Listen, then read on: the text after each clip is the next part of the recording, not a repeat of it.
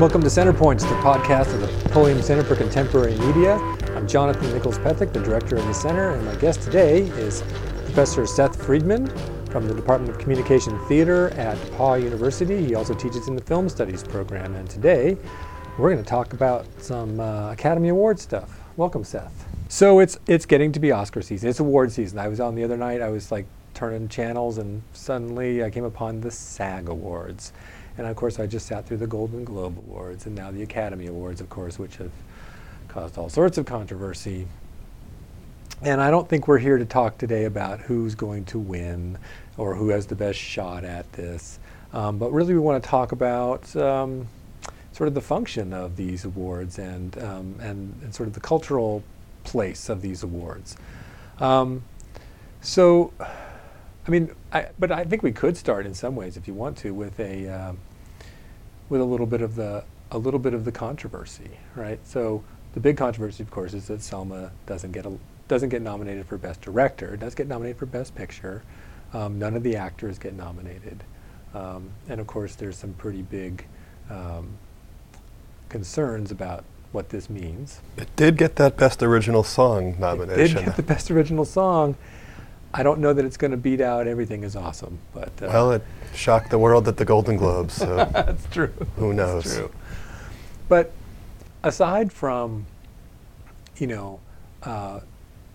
maybe just misguided notions of what a best director is or a best actor is, are there things that account for this kind of snub, if you will, or this kind of overlooking what most people thought were kind of shoo-in candidates?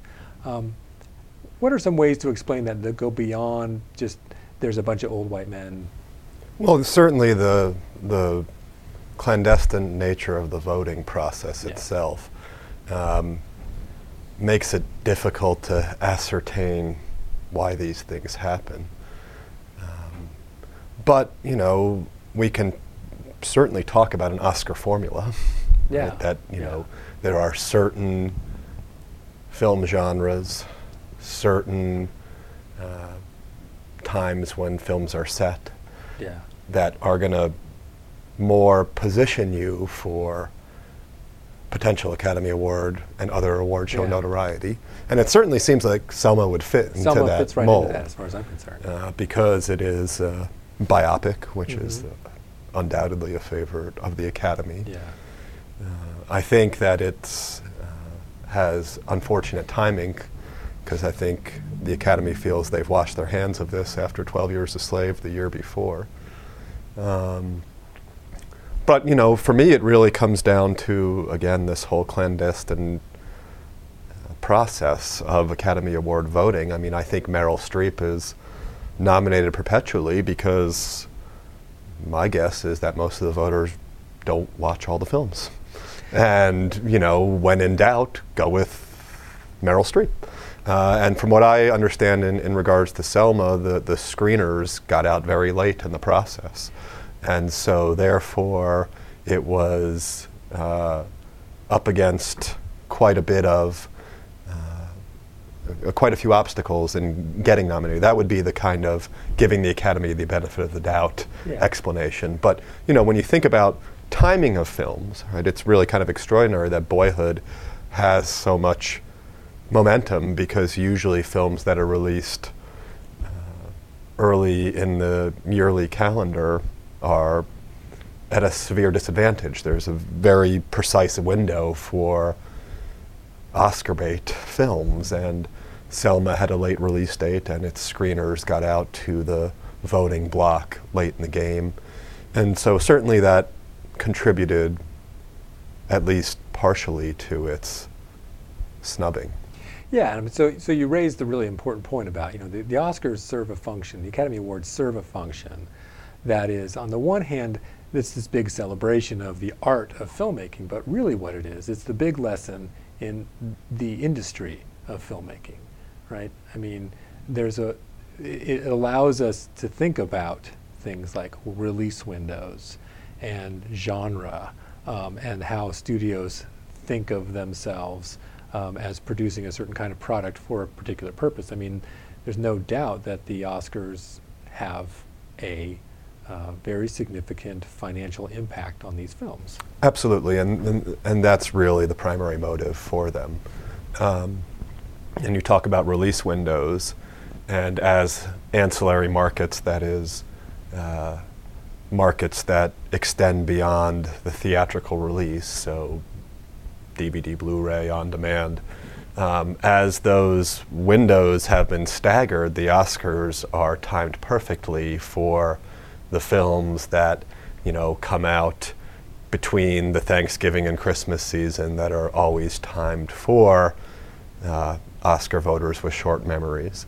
And then the DVD release is right on the heels of, if not right before, the Academy Awards themselves. And, by all estimates, the post-theatrical marketplace has more than doubled the theatrical take since the mid-1980s. So clearly there is enormous economic incentives for films that generally are modestly budgeted in relation to other Hollywood films. These are, again, when we go back to genre, it's not the tentpole films, it's not the franchise hubs that are getting nominations beyond the technical categories, right? Sometimes the action-packed blockbusters are nominated or even win awards in those categories, but they certainly don't win awards in the most prestigious categories. And so this gives Hollywood a remarkable opportunity for a strong return on investment. Because, it's certainly true to say we are in the blockbuster age where this is the dominant mode of production. It's Hollywood's bread and butter because of the synergistic opportunities it provides to give Hollywood additional revenue streams beyond the box office. But it's not the only thing it's in the business of making. No. It's like any industry, it has a diverse portfolio. And certainly one of its primary modes of production is this kind of prestige film, if you want to call it that gives the industry cachet and allows it to return handsomely on its more moderate investments. Yeah, I mean, it puts me in mind of the argument that Tom Schatz put forward of, this model of three kinds of filmmaking, right? You have the big blockbusters at the top, the tentpole movies. The second tier being this studio-based art film, these studio independents, right? Mm-hmm. Indiewood, right? What used to be those indie arms, which seem to be going away on some level, like Warner Vanguard and even Focus is starting to shift. Paramount Vantage and was it Warner Vanguard or was it anyway? But yeah, so that seems to be the tier, as you said, that is really the Oscar bait tier, unless you get some sort of weird anomaly like Titanic, right? And that third tier, which was he called the truly independent films, the ones that aren't made through a studio, the ones that have to scramble for distribution, are really even further left out of the game by this model of this Oscar bait. It's kind of this guaranteed way of just completely marginalizing what's truly an independent film that doesn't come with studio money. Yeah, I mean, the term independent film is incredibly vexed right now. Sure. Anyway, because since the fall of the studio system, Hollywood, has shifted its production lots primarily to television, and has been more in the business of financing and distributing films that are independently produced. I mean, that's what the shift to the package unit system means. We put together films on a one-off ad hoc basis, try and get as many big names in that package as possible, and then get the studios, or more accurately, the media conglomerates to back it. So yeah, the Oscars are another way, as you put it here, to provide a barrier to entry, right? To keep the truly independent films out of the mix. And I guess that's what the Independent Spirit Awards were once about, but looking at the recent list of winners and nominees, that has also been dominated by Indiewood, largely because Hollywood has so expertly branded part of its portfolio as independent film when it's anything but. Films like Little Miss Sunshine, Juno, these are studio films through and through. This is really what the Academy Awards are about. They're about Hollywood's opportunity to further its own brand and to further it in a way that keeps all other players out. This is why it has one category devoted to the rest of world cinema, to non-English language speak. If it was really about awarding the best artistic achievements in film, then I don't see why the categories would be so narrowly and rigidly constructed to exclude world cinema in the way it does. Oh yeah. And so one of the questions I have then is, if we take a look at a film like Boyhood, which actually seems, Linklater has his indie cred intact for the most part. He's oscillated between independent and more studio-style production, and he's not the only one. Steven Soderbergh, others have done this, where they are able to fund their more artistically products with more artistic integrity by making. So this makes me wonder. So because Linklater can do both things, he can play in both camps. When he makes a film like Boyhood, which does seem to have the markers of a kind of independent, not only a spirit, but almost an independent funding, where he goes through equity funding and gets this one backer to keep giving him this money over 12 years. It's not a studio film in that regard. Is this instructive for how the Oscars or the Academy Awards work, or is this an anomaly that just kind of sits out there? Or is this actually something that we're talking about? Is this just another example? I think it is instructive because, you mentioned very early on, and something I didn't have an opportunity to respond to yet, like how a film like Selma can be up for Best Picture but not Best Director. Yeah. There seems to be a disconnect there if we in any way buy into traditional auteur theory that, despite the incredibly collaborative nature of commercial filmmaking, especially a film like Boyhood that's 12 years in the making, that requires buy-in from an enormous number of collaborators, that it's the director, despite this collaboration, who is the artistic visionary. And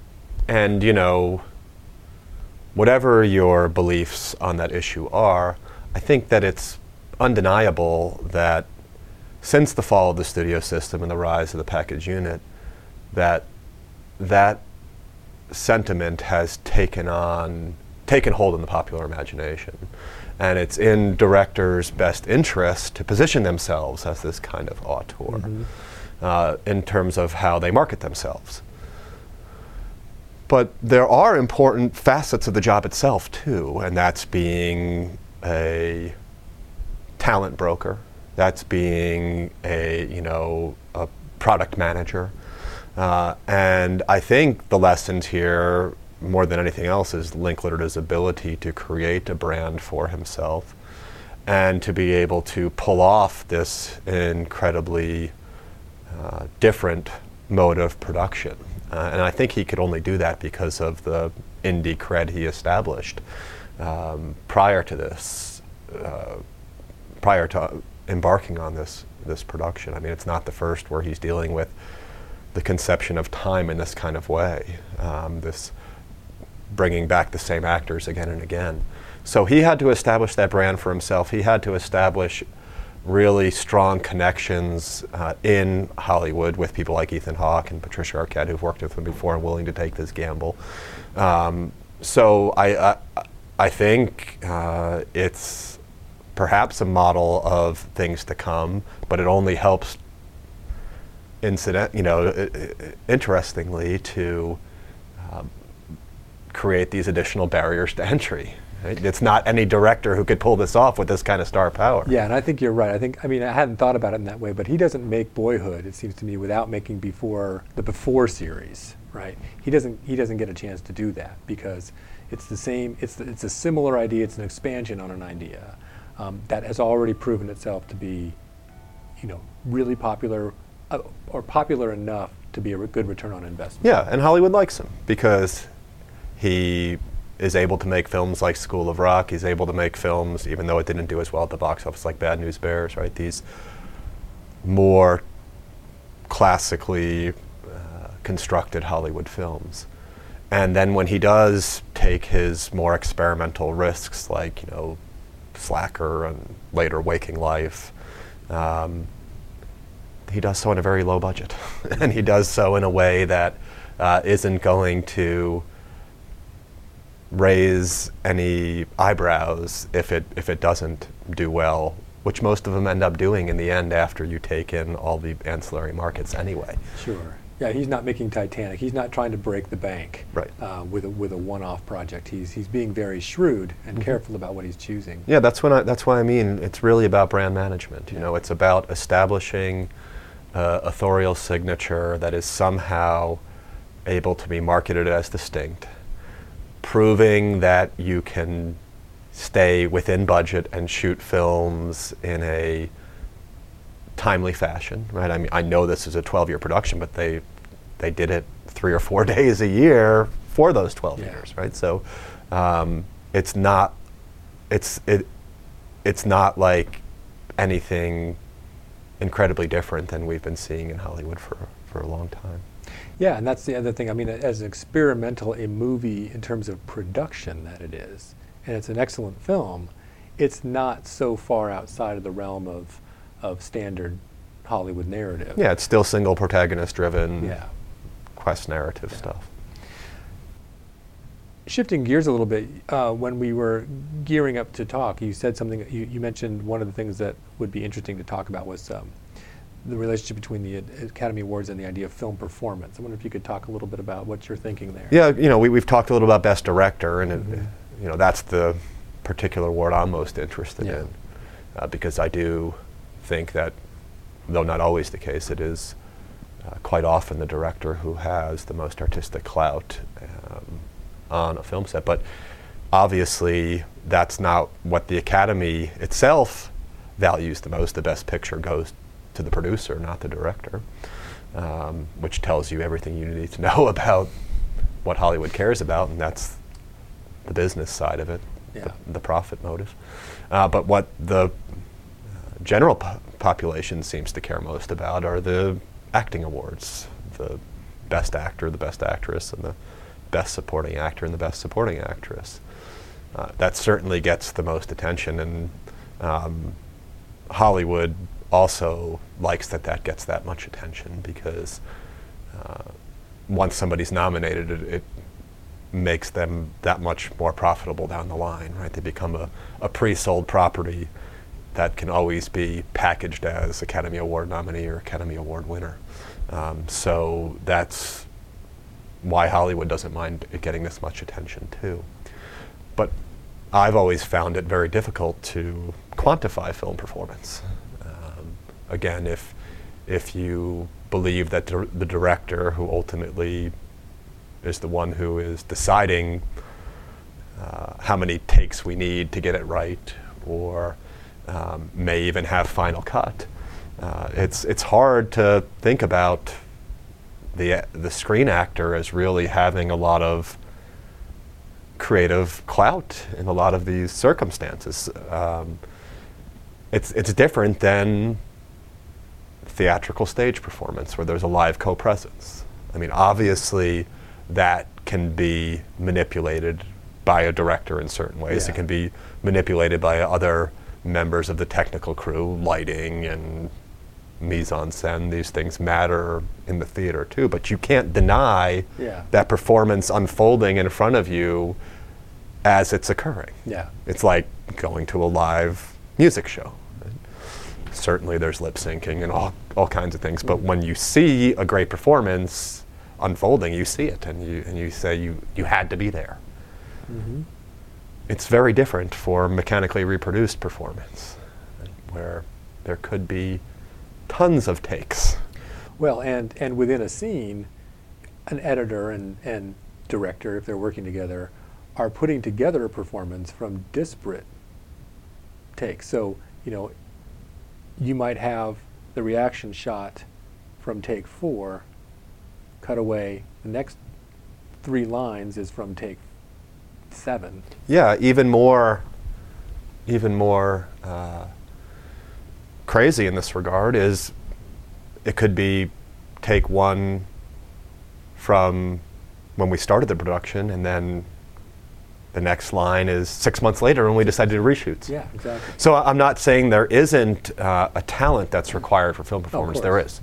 You have to be able to get into character every day, regardless of what's going on in your life or regardless of what's going on in the set.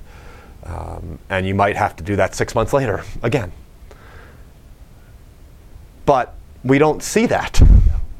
We don't see that as the viewer of a film. But the illusion of it being continuous is there, and that's not as much a product of the actor as it is a product of all the people involved in post-production. Yeah. So again, there is important talents of Hollywood film performance. Of course, the crew wants them to get it right as quickly as possible. They want to stay on budget, they want to stay on schedule, and to be able to pull it off as quickly as possible at any time during the shoot is an art form. Yeah. But that's not what we see. No. And so we know what's traditionally valued by the Academy. I'm not telling people anything they don't know, right? If you somehow deglamorize yourself, or you somehow wear a prosthetic convincingly, or you like Steve Carell, this time in Foxcatcher, if you play somebody with a disability, right? All of these things are part of this Oscar bait formula. But when we talk about things like prosthetics or deglamorizing, right, you realize how much that's the crew versus the performer, the makeup or the lighting or the costuming, right? How all these things are contributing to the way that a performance is valued. And then the millions of dollars the winner is going to be able to parlay that into subsequently. Yeah, it reminds me of, this is a strange leap, but it reminds me of Singing in the Rain, and how, in some ways, how crazy that movie is in the way that it simultaneously highlights the construction of the image, and yet still becomes a story about unified performance. Yeah, that's why it's a favorite of film scholars. I mean, it's this kind of backstage musical where you see what kind of construction Lena Lamont is and can't make the transition from silent to sound, and is, as you're saying, a testament to this sort of construction of the star. And I've only talked about the construction of the star within the text itself. Obviously, Hollywood star system is more about extra-textual discourses than it is about what's in the text itself, right? The kind of off-screen persona that this star is able to cultivate and have cultivated for him or her. And again, the whole star system, it's obviously what Hollywood values the most. Stars make the most money, and that's all you need to know what Hollywood values. And the reason it values it so most is because of the barrier to entry that it provides. If you are an independent filmmaker hoping to get distribution, the best thing you can do is get some kind of star attached to your product. And only so many people can afford actors at $25 million for a few months' work. This is why Hollywood has invested so much in the star system. It copied it from the theatrical stage. And it's why it has no problem with its viewers continuing to value on-screen performance more than any of the awards, even though I hope I've just explained why maybe it shouldn't be. Another thing that comes to mind are these other categories of filmmaking that that the Academy delves into, given their significant investment into a certain kind of film performance, a certain kind of industrial structure. They also invest in these other forms that don't have a lot of return on investment, that really do seem to be a kind of patting on the back. So when they award documentary, and when they award the short documentary, especially, right? You know, what are we to make of that? There's, I mean, is this still a market-driven thing, or is this really about creating a kind of ideological perspective or a cultural sense of what the Academy Awards really is about art? Yeah, I think you're onto it in your question, because it's important for Hollywood to maintain the patina of art. Yeah. Obviously, it's an industry and it's profit's its primary motive. It's not its only motive, but it's far and away its primary motive. And oftentimes these other modes of expression, cinematic expression, that it includes in its list of awards. So we've already talked a little bit about the best non-English language film, because I guess Australians, New Zealanders, and non-French speaking Canadians and Brits are part of this other category. I don't know. Anyway, and so, you know, international art cinema is certainly distinct from classical Hollywood. Yeah. This is one of David Bordwell's major arguments, that part of the way that it is distinct is how it rejects many of Hollywood's conventions. But, you know, how to explain things like documentary or the short or the other awards? Well, I think there's a few ways. Number one, in certain circumstances, this is not the norm, it can become a kind of training ground for people who want to make a transition to Hollywood. And you've seen that this year. James Marsh, who's Man on Wire, I thought was a fantastic documentary film, in part because of how well it blended fiction and nonfiction seamlessly. You know, his film, The Theory of Everything, which is a Stephen Hawking biopic, is now highly decorated in terms of nominations for fiction films. So it often can be a way to create these sort of future branded commodities. And you'll notice that a lot of the documentaries that do particularly well are the ones that are the least innovative and actually align most closely with the classical Hollywood mode of narration. When you take a look at filmmakers like Michael Moore, who makes himself the protagonist in his films and has this kind of quest narrative, you can see how even documentaries are often awarded based on how closely they align with the classical Hollywood mode of narration. And it's not surprising, because the voters are the ones who are working in the Hollywood industry who value that mode of production over everything else. But I think the biggest reason that Hollywood wants to keep the patina of art is because of regulation.